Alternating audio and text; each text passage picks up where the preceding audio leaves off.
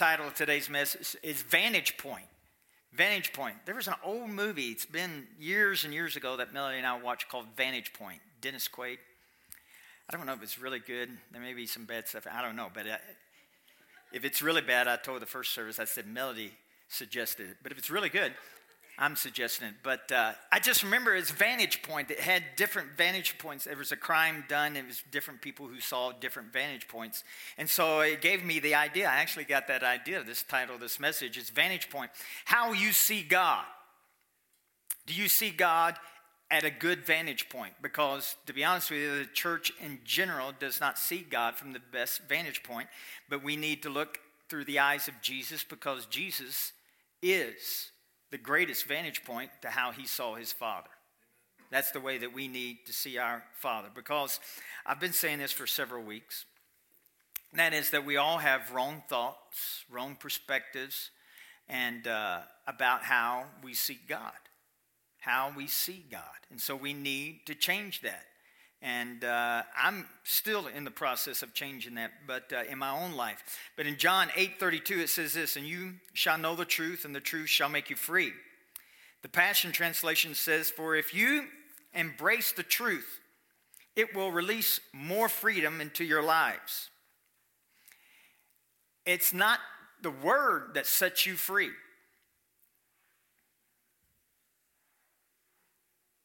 It's the truth that you know. It's in the word that sets you free. You can quote, I know I've done this even in my past, that I can quote a scripture and that scripture will not set me free. Are you hearing me? It's the truth, you knowing that truth, that sets you free. If you just know what the Bible says, that's not necessarily going to set you free. You have to embrace the truth and continue in that truth, then that will make you free. So I just know that there's some things that we thought were true, but are really not truth. And I know there's been some people, I can read people just a little bit because I'm a pastor. You can read people. And sometimes, and then sometimes you just have a conversation with somebody and there's no reading at all. You just know where they're coming from. And, but I know that when I make statements like sin does not separate you from God, I know people have a hard time with that. Some of you have a hard time with that because that's not how you were taught. That's not how I was taught. Because I was always taught that sin will separate you from God. God cannot look upon sin. God can't. He just, no. And, but it's not true.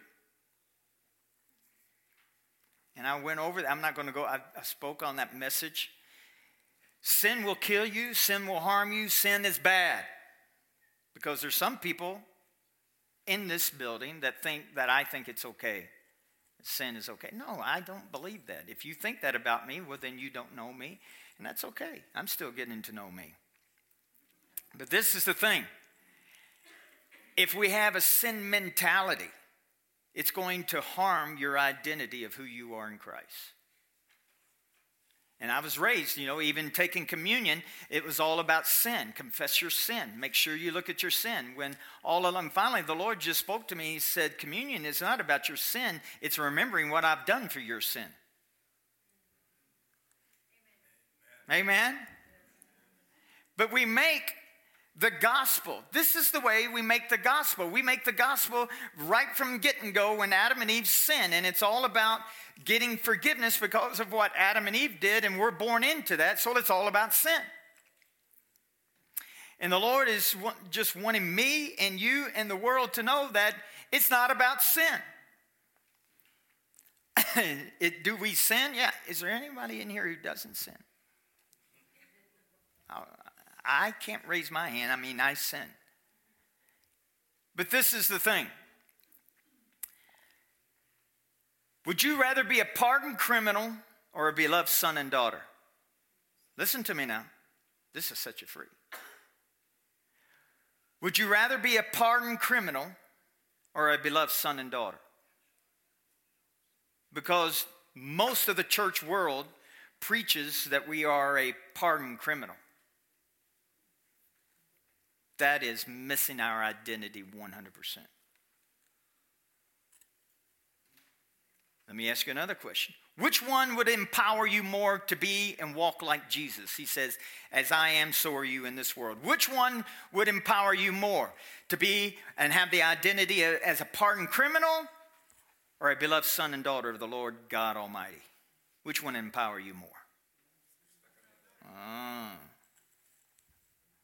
So what does the devil do? He tries to preach and make us realize that our identity is just really a pardoned criminal. We're just forgiven.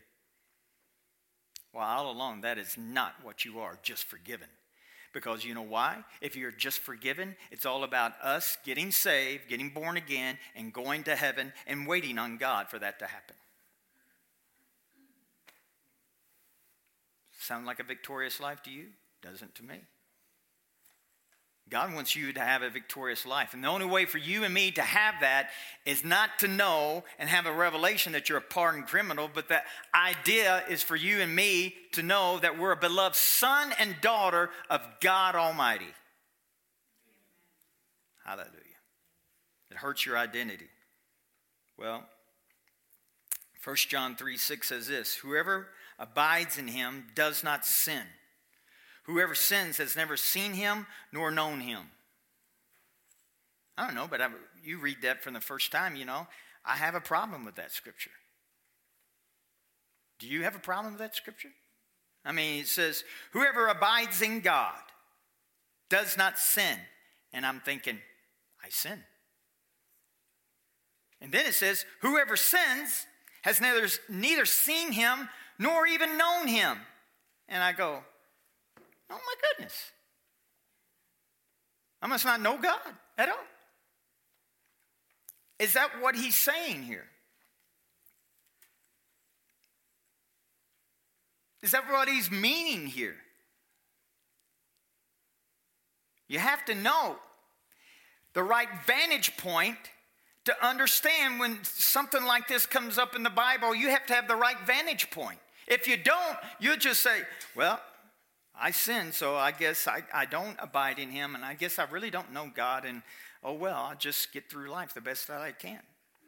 There's a lot of churches and a lot of people in churches today, or people who don't even go to church, because they look at that and go, well, I can't do that, so what's the use? Hebrews chapter 7, verse 28 says this, the law appointed high priests who were limited by human weakness. You know, in the Old Covenant, in the Old Testament, the high priest once a year would go into the tabernacle and behind the Holy of Holies.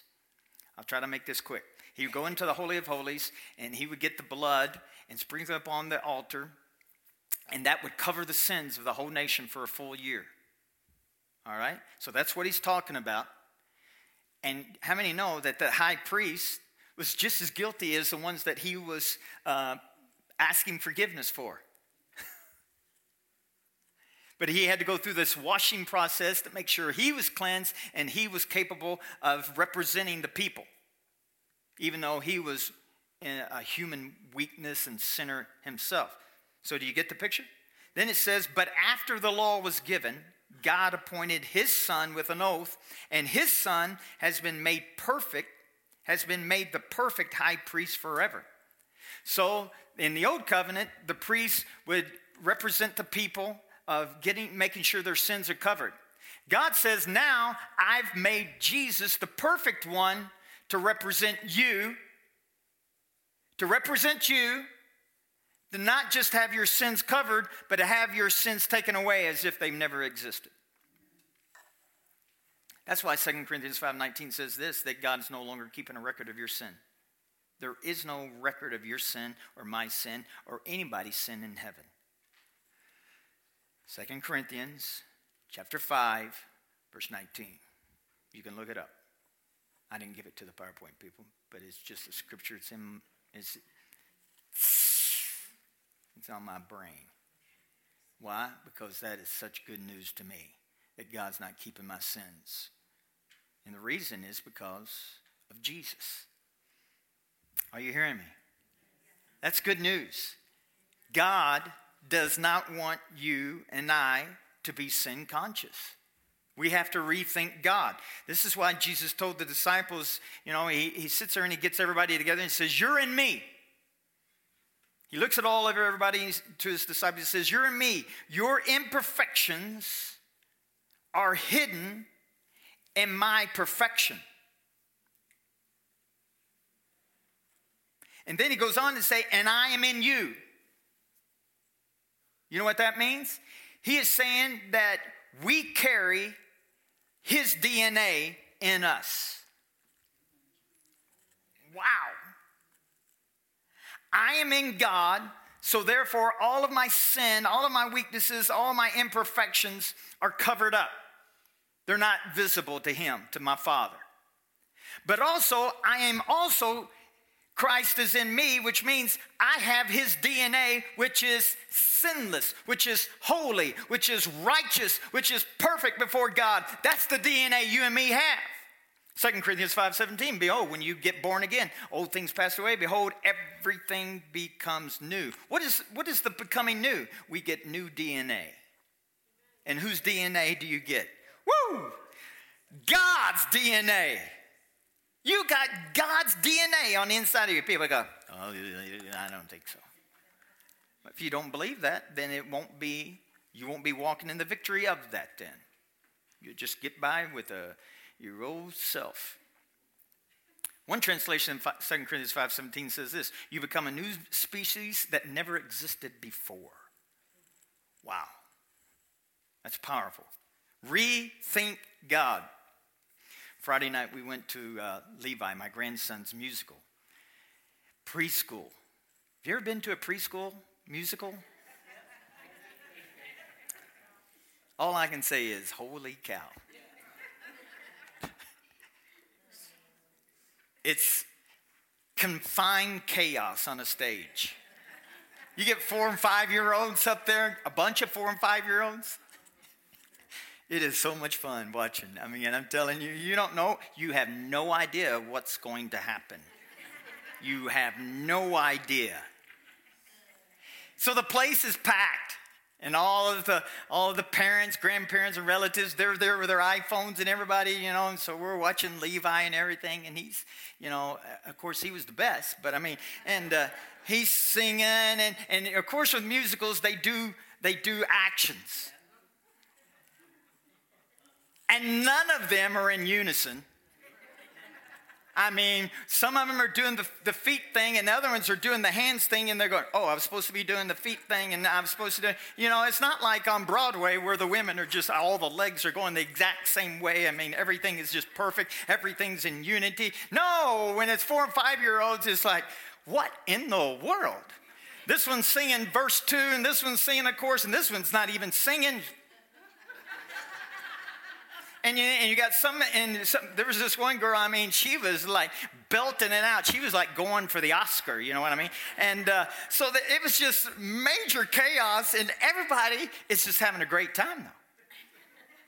And I looked down at all of my families in the row, grandparents, and Nathan's on the end and everything. They all got their iPhones and their video on this. And this is the expression on everybody's face.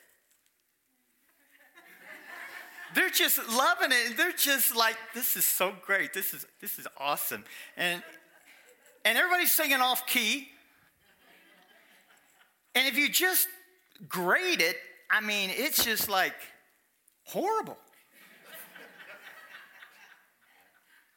You don't know the words. What song are they singing? I don't know. I don't know what they're singing. What dance moves they're doing. It's really not a dance move. Really wouldn't call that a dance. I'm not a good dancer, but I don't think that's dancing. And then Melody has the audacity to say, I think Levi has rhythm. And I go, is that what you call that? Okay. But everybody's looking at their child or their grandbaby and thinking, they're the best. They are so awesome. And when it was over, no parent, no grandparent sit there and goes, well, you really messed up. You weren't doing the right motions, that right act. You weren't really doing that. And why didn't you sing? No grandparent would do that. You know what? Every grandparent, you are the most awesome. Oh my goodness, you are so good. Wow, that's all I can say. Wow, you are so good. And you're the best looking one up there. I know you're the best looking one up there too. And I just feel sorry for everybody else. But you did so great. And you sang you were on key. You were doing the right rhythm. That's what every grandparent does. And this is what the Holy Ghost said to me. And all of that, I was just minding my own business. My Father says, that's the way I see you, Mike. That's the way I see you. And all of your imperfections, and all of your sin, and all of your mess-ups. That's the way I see you. I need to go to more musicals.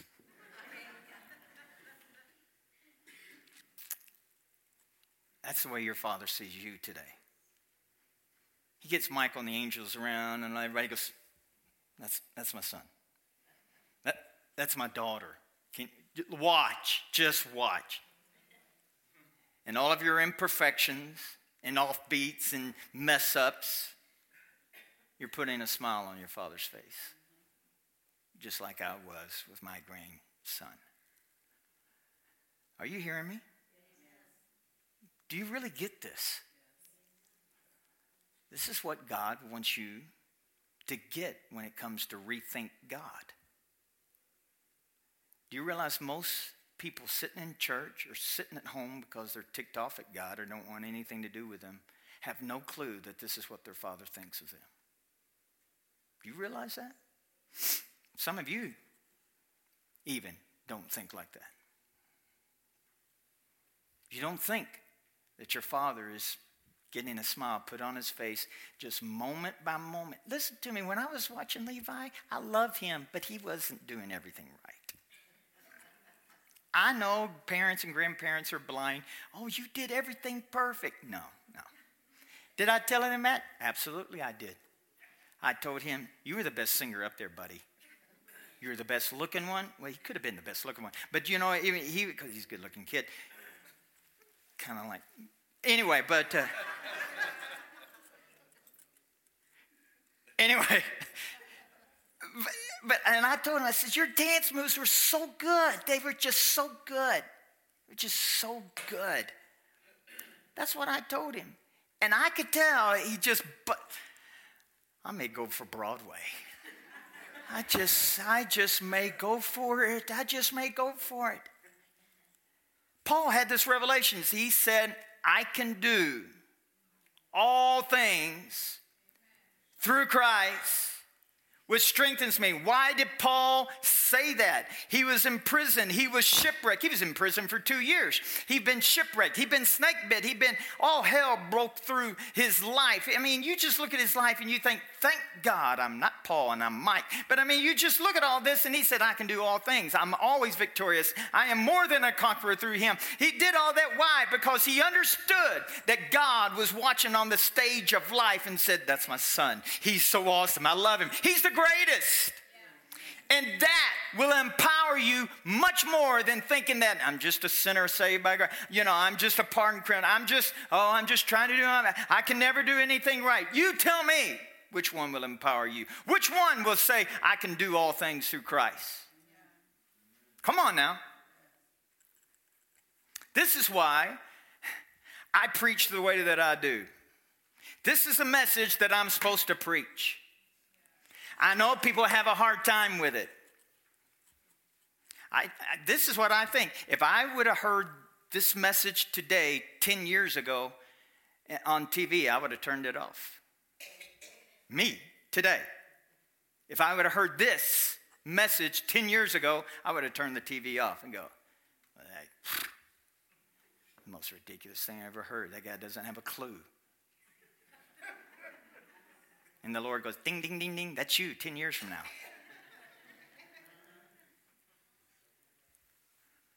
Rethink God. 1 John 4:15.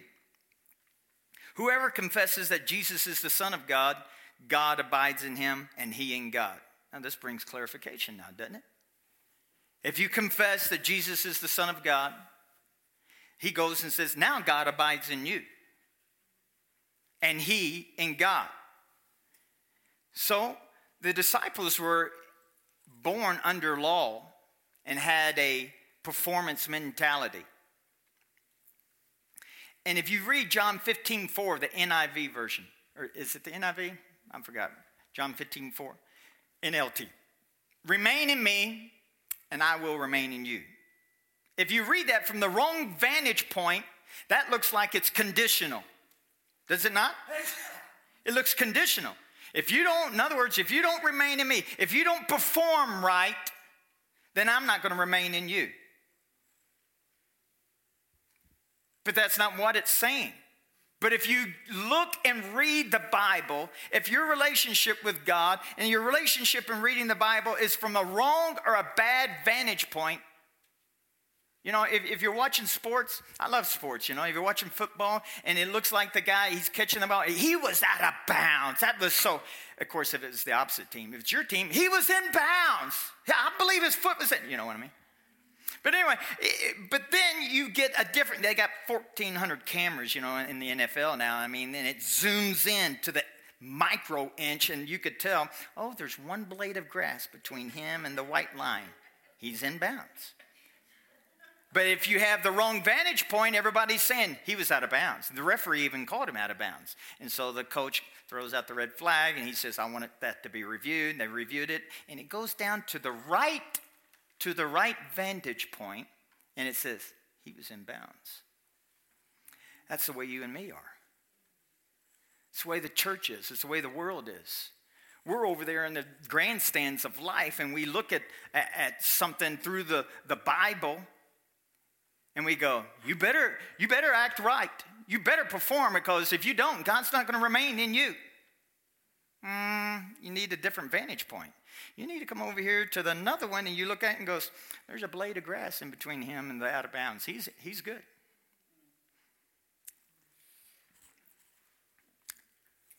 That verse sounds like it's conditioned, based upon condition. Sounds like Jesus is saying, if you're not performing right, then I'm not going to remain in you. No, it's not a condition to make us sweat. It's a promise to make you and me rest. Did you hear me? There's a lot of Christians that are sweating today around the world, and God wants you to rest. So when you read the Bible, if you're not careful, you'll read from the wrong vantage point.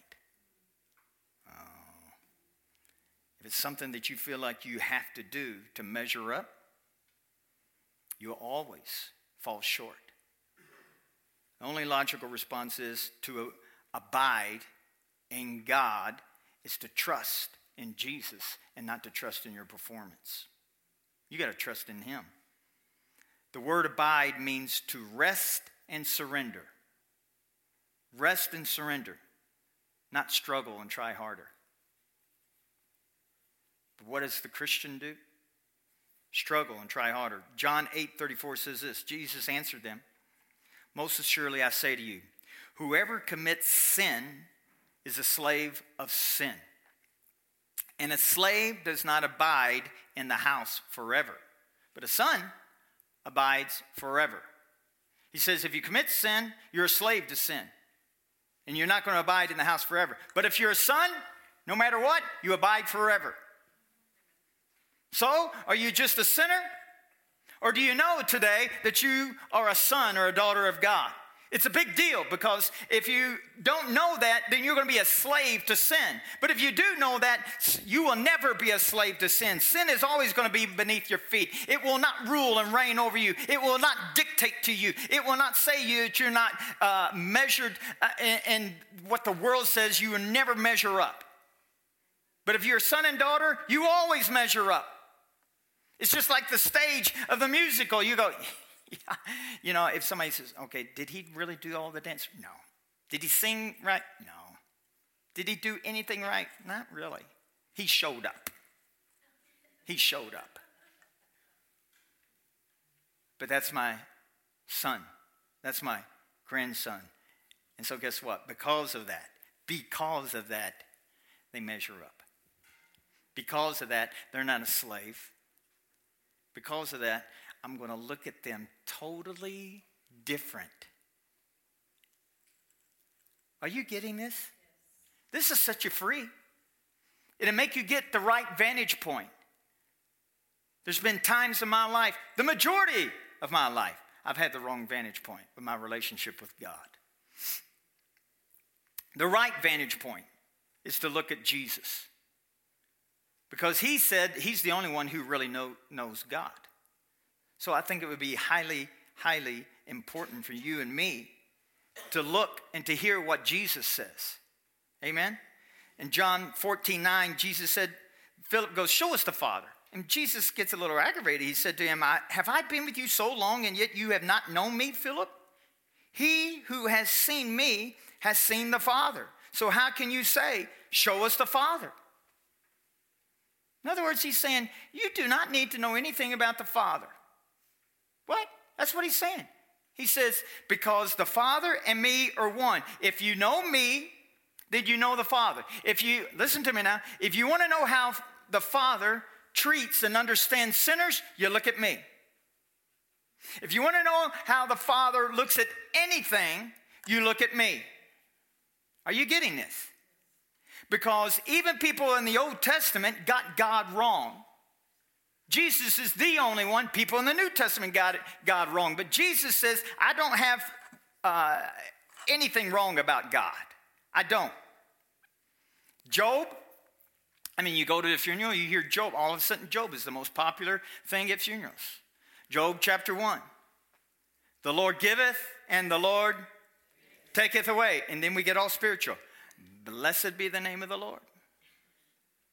Is it true that Job said that?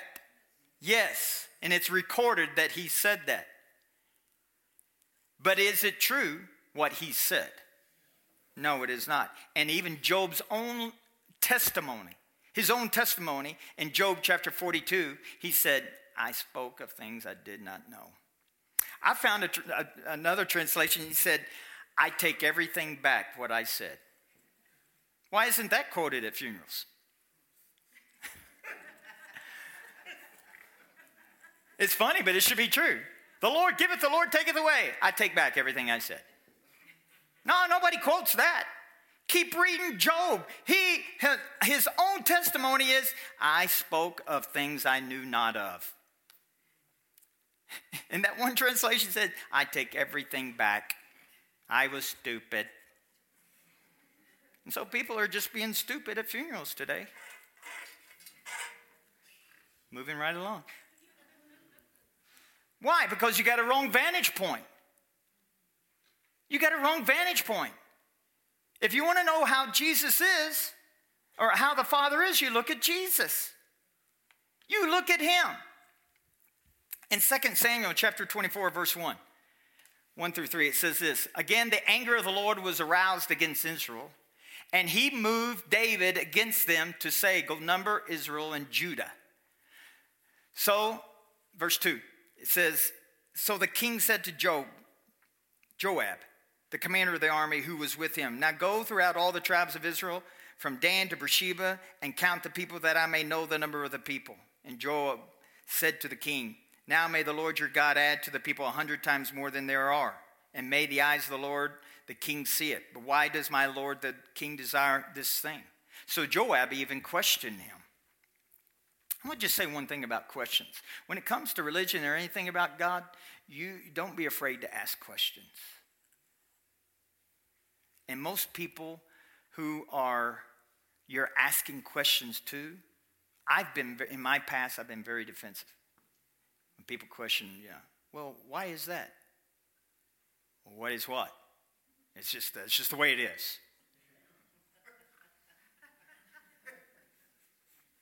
No, you need to get the right answers.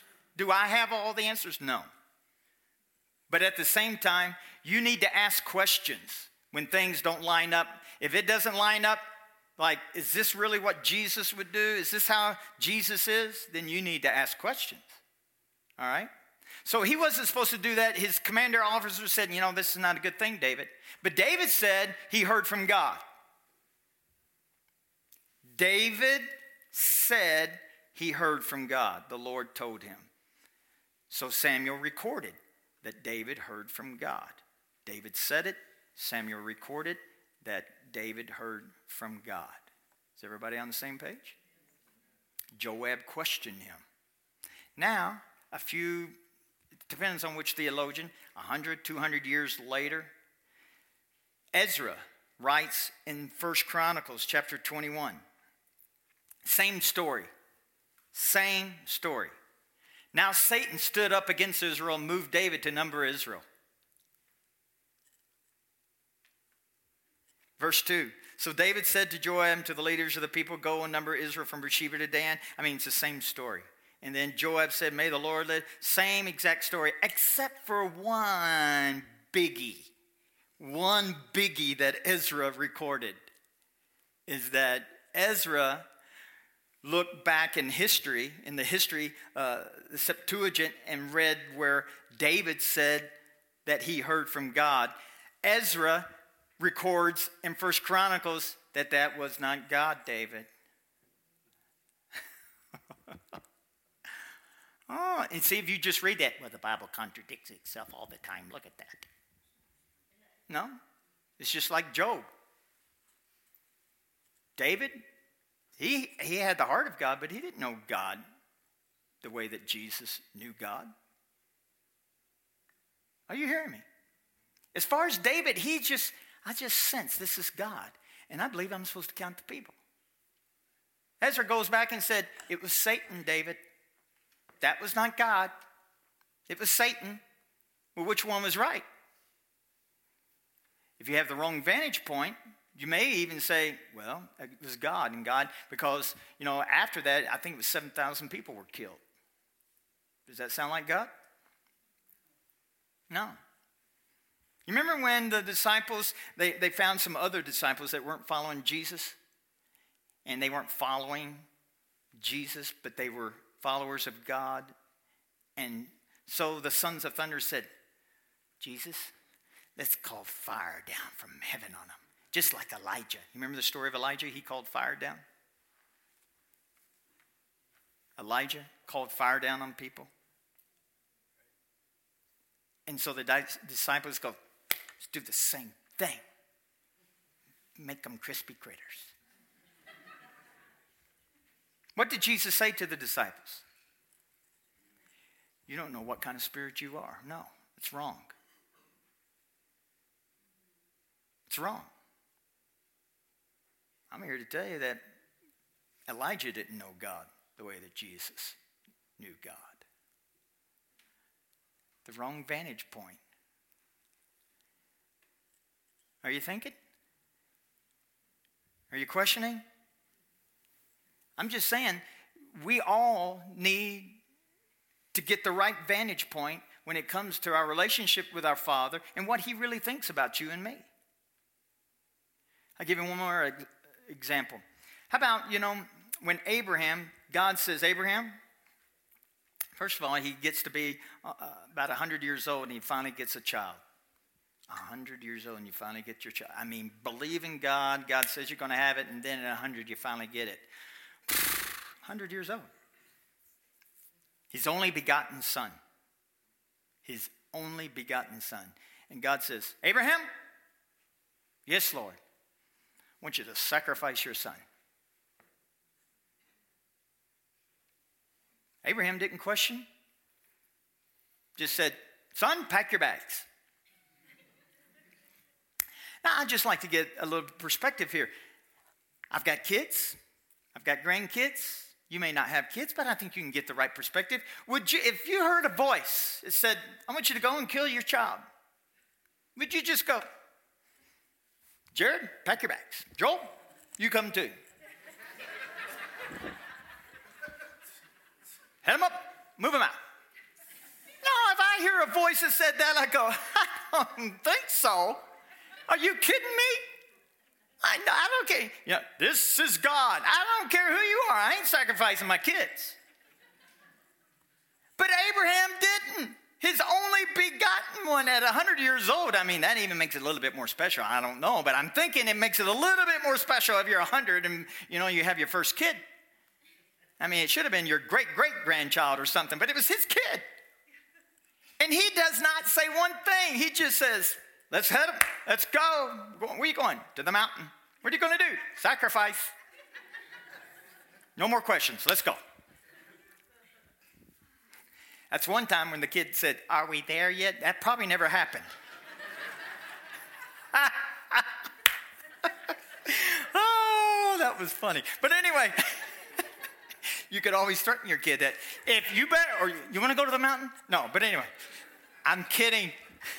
But anyway, he never questions. And this, I know the why. You want to know the why? The culture of the time of Abraham was this, that everybody who served different gods, and there was hundreds of different gods even back then. This was what people did back and then, that all of their so-called gods required to sacrifice their firstborn or one of their children.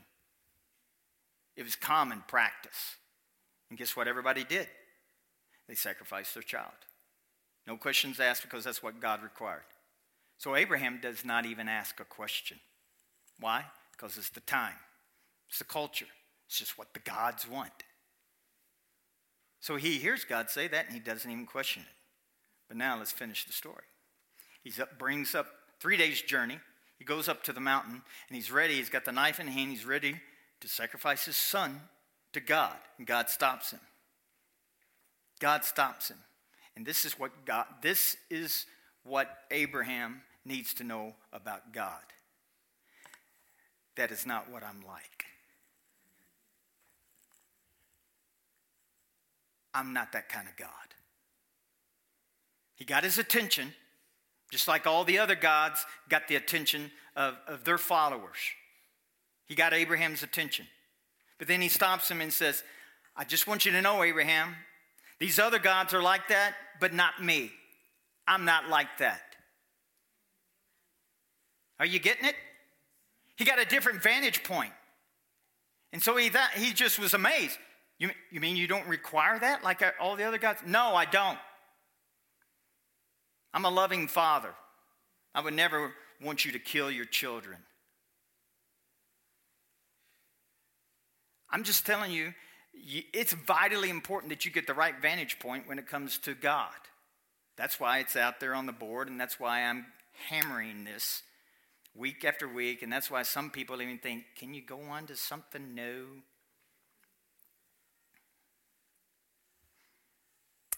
Because if you don't get this right, your relationship with God's not going to be right.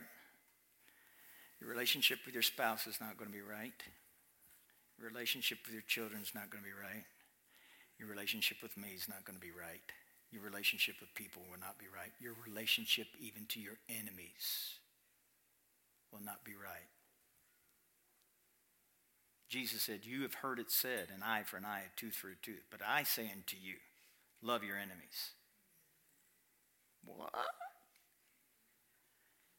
I mean, he did this to me. I'm going to do it to him. Yeah, that's what Jesus is. That's what you've heard. But that's not what the Father's like.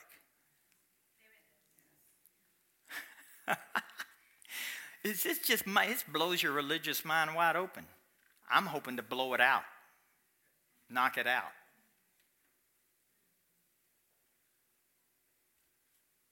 Are you hearing me? Jesus said to love your enemies. But everybody says, hey, if you do that to me, I'm going to do it back to you. Jesus says, pray for those who despitefully use you, harm you. Nobody ever heard that before. I said, nobody ever heard that before. But then Jesus says to his disciples, if you've seen me, this is what God's like. If you've seen me, this is what. So listen to what I say to you. Listen to what I say to you. Because there's been wrong things said about your Father God. First of all, he's Father. Nobody in the Old Testament ever called God Father. Nobody knew it. That's why the religious people said, you call God your Father as if you're equal. You're in cohort. You're just with him. No, that can't be. I'm telling you, we have the wrong vantage point. in a lot of areas of our life. But I know one thing. God is helping us get the right vantage point of him, of who he truly is. Listen, if we get a hold of this, we'll change Pueblo for the glory of God. People say, how is God going to change Pueblo? We just need to knock on doors. If that's fine. We can do that. Or we can get the gospel out. The true gospel out is how good God is. Listen to me. None of us deserve this. None of us deserve to be up on stage and to do all of our mess ups and be off key in life and to be out of step in life and saying the wrong things in life. And we're just like that preschool class. We are. And we look at people, as if they're not, if I looked at other grandkids and I go, well, they're just not right. They're not as good as mine. But it's the wrong vantage point. But when I look at mine, you see him? Did you see him up there? It's my grandson. And your Heavenly Father wants you to know that's what he thinks of you today. Did you see my daughter today? Did you see my son today? It's my child. Everybody else goes, yeah, I saw him. Yeah. Whoa, did I see them? It's just like the other grandparents look at my grandkid, and he makes it, better watch what you say about my grandchild. I'm a pastor today, but this hat can come off. Are you hearing me? That's what your Father wants you to know. Your Father wants you to know this today and to share this with your friends, with your enemies, with your family, your distant family, people that you work with, people who think that God hates them. He doesn't hate anybody. No matter how different they are, he does not. Let's stand.